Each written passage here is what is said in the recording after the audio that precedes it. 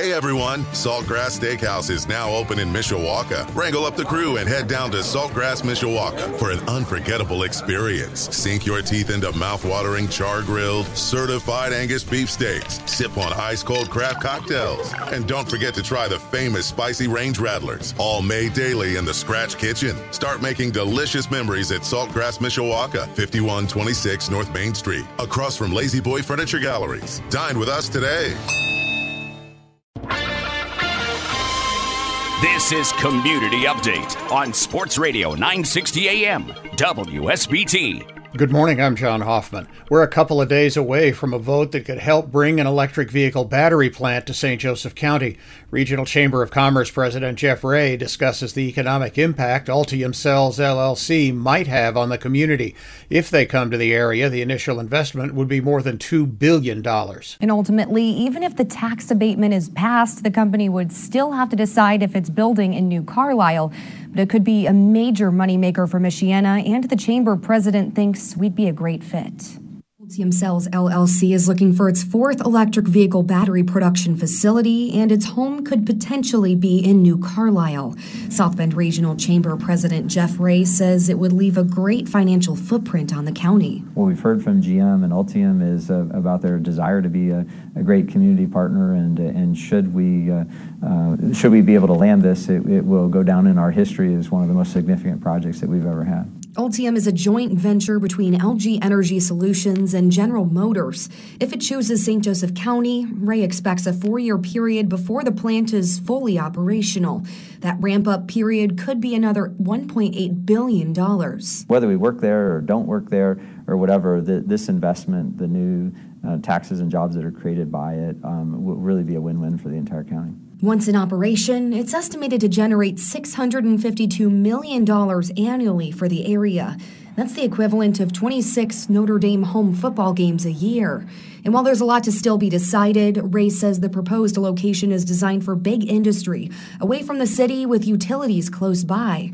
In turn, he has great confidence Ultium could be a great partner with the county. We think going to do all the right things on site. The fact that it has an economic impact has us real positive and hopeful that the council will make the right decision next week, and that as a follow-up, then the company will decide that we're the right spot. Now, Ultium Cells responded to my email saying they look forward to the tax abatement application being reviewed and hopefully approved. That process will happen at the county council meeting Tuesday. WSBT 22's Erica Finke reporting.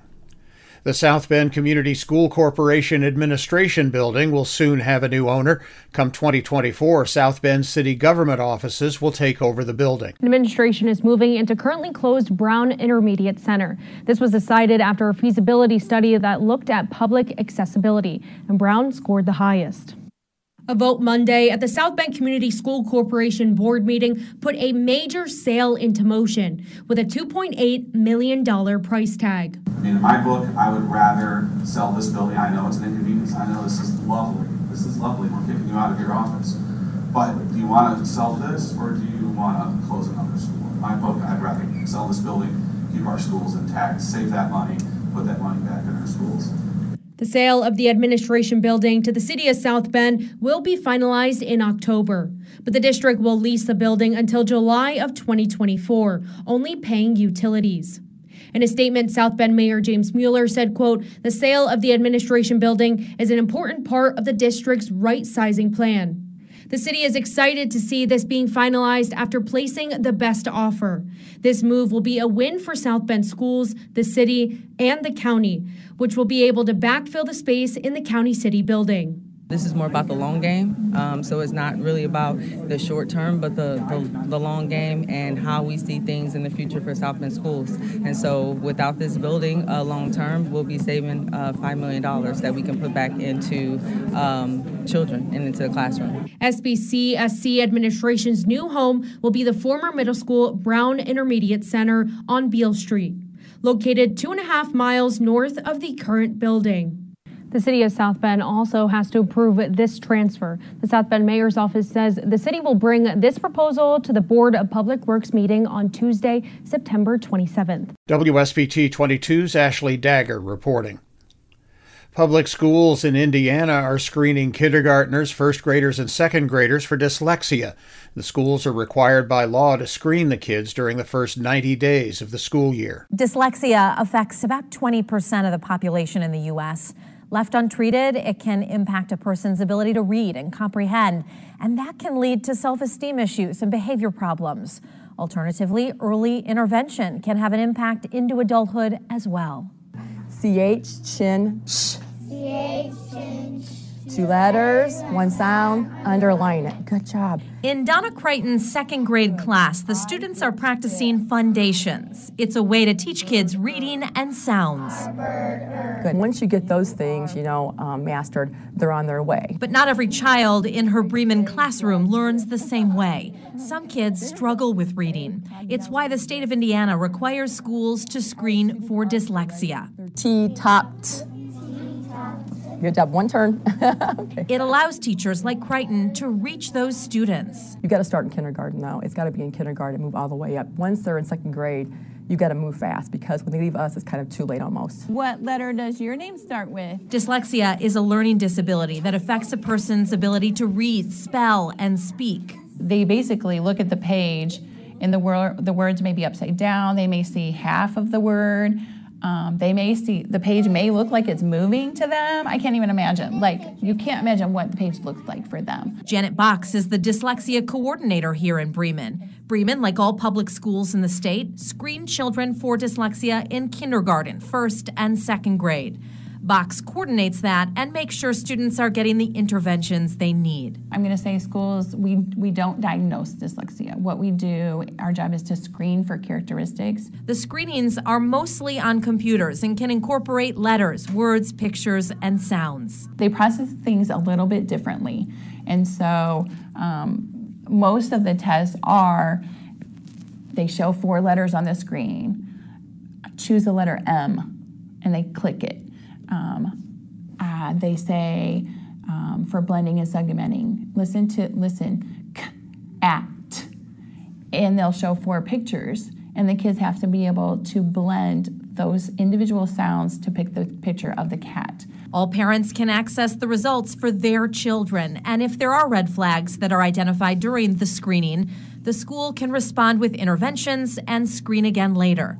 The state law requires schools follow a strict process so that when a child shows dyslexic characteristics, interventions, therapy, and trainings are available early. Even if the student is not flagged as being dyslexic, it gives the teachers great information about each child. Where is this child in their reading process? Even though they have no dyslexia at-risk characteristics, I see they don't know this skill, so I can, teach that to them. E-R, her. Crichton already knows there are children in her class with dyslexia, and she has strategies to reach them. It's got to be fun, though. I'll pull shaving cream out sometimes, or we'll do sand trays. So they do. It's very fast-paced, and it moves very quickly, and it's good for them. The hope is all of her second graders will move into third grade and beyond with a love of reading. Each school must submit specific data to the Indiana Department of Education. The IDOE also has a list of approved dyslexia programs that offer training in our area. WSVT 22's Kristen Bean reporting. Imagine having $40 million in state grant money to give with the goal of making the community better. The Regional Development Authority Board had to choose last week what nonprofits would share in that money. The $40 million had to be divided between 59 applicants. A very tough decision considering fully funding every single request would have been $143 million. Discussing as a board which projects were their highest priorities, they need to have the most ready plan that would bring in the biggest economic and population boost. We had to take a look at each one of the projects, compare them to the overall goals that we were trying to achieve through our long-term plan and evaluate how they were going to be impactful for the region. Serving Elkhart, St. Joseph, and Marshall counties, they wanted to be fair to each hopeful applicant. 19 projects were selected, and the board wanted to make sure each one got a slice of the pie.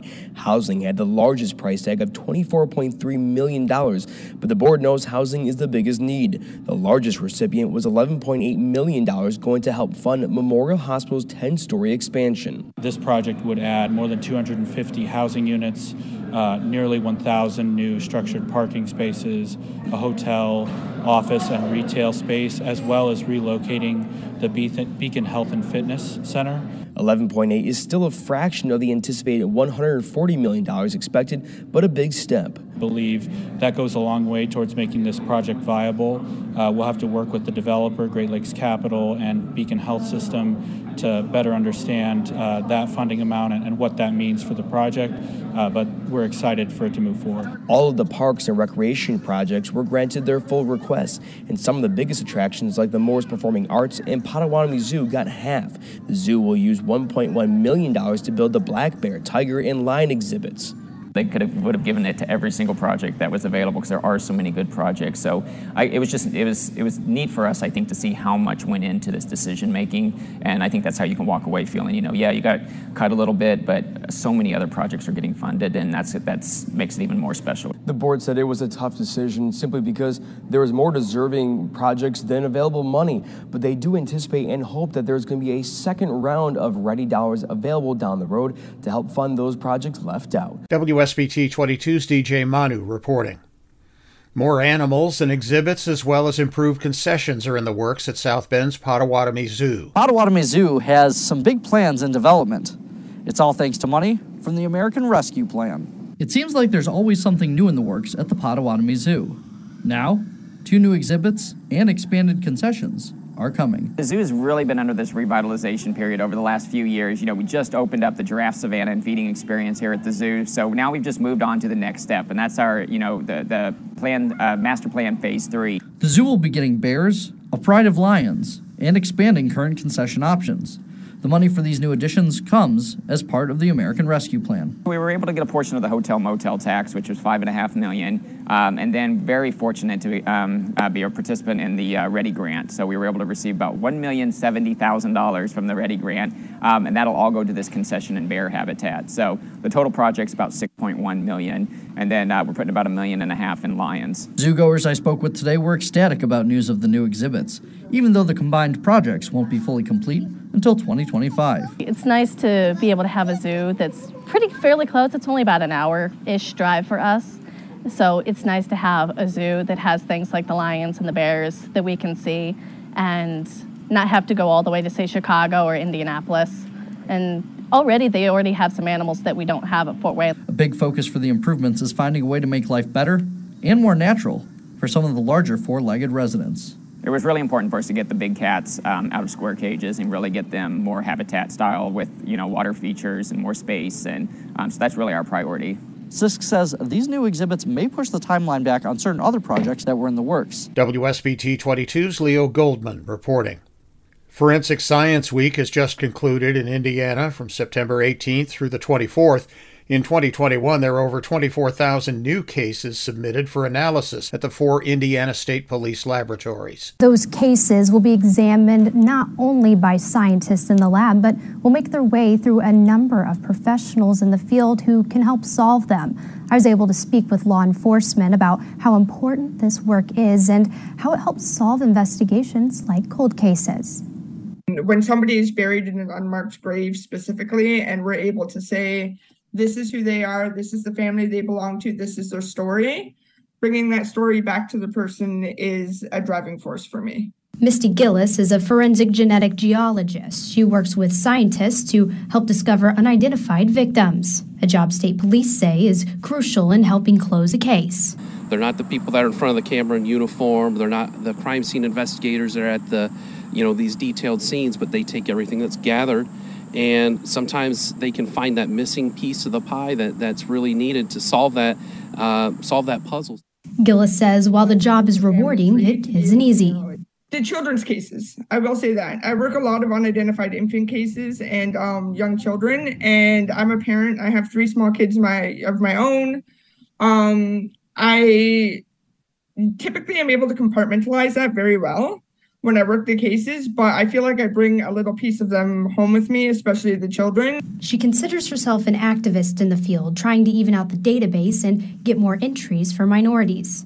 If you want to honor forensic science this week, Gillis says the best thing you can do is get submitted to the database because it could help a family figure out what happened to their missing loved one. Bringing that comfort to a family and that knowledge of what happened to their loved one, bringing an identity back to an unknown person is extremely rewarding and humbling, and I definitely have a passion for it. If you've ever sent in testing for genealogy websites like 23andMe or Ancestry.com, Gillis says you can submit to GEDmatch or FTDNA to be in their databases for free. WSBT 22's Ann Lurie reporting. Views and opinions expressed are those of the individual speaking and do not necessarily reflect the views of WSBT Radio, its staff, or management.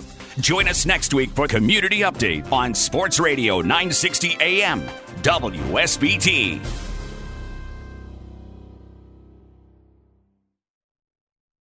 Hey everyone, Saltgrass Steakhouse is now open in Mishawaka. Wrangle up the crew and head down to Saltgrass Mishawaka for an unforgettable experience. Sink your teeth into mouth-watering char-grilled, certified Angus beef steaks. Sip on ice-cold craft cocktails. And don't forget to try the famous spicy range rattlers, all made daily in the Scratch Kitchen. Start making delicious memories at Saltgrass Mishawaka, 5126 North Main Street, across from Lazy Boy Furniture Galleries. Dine with us today.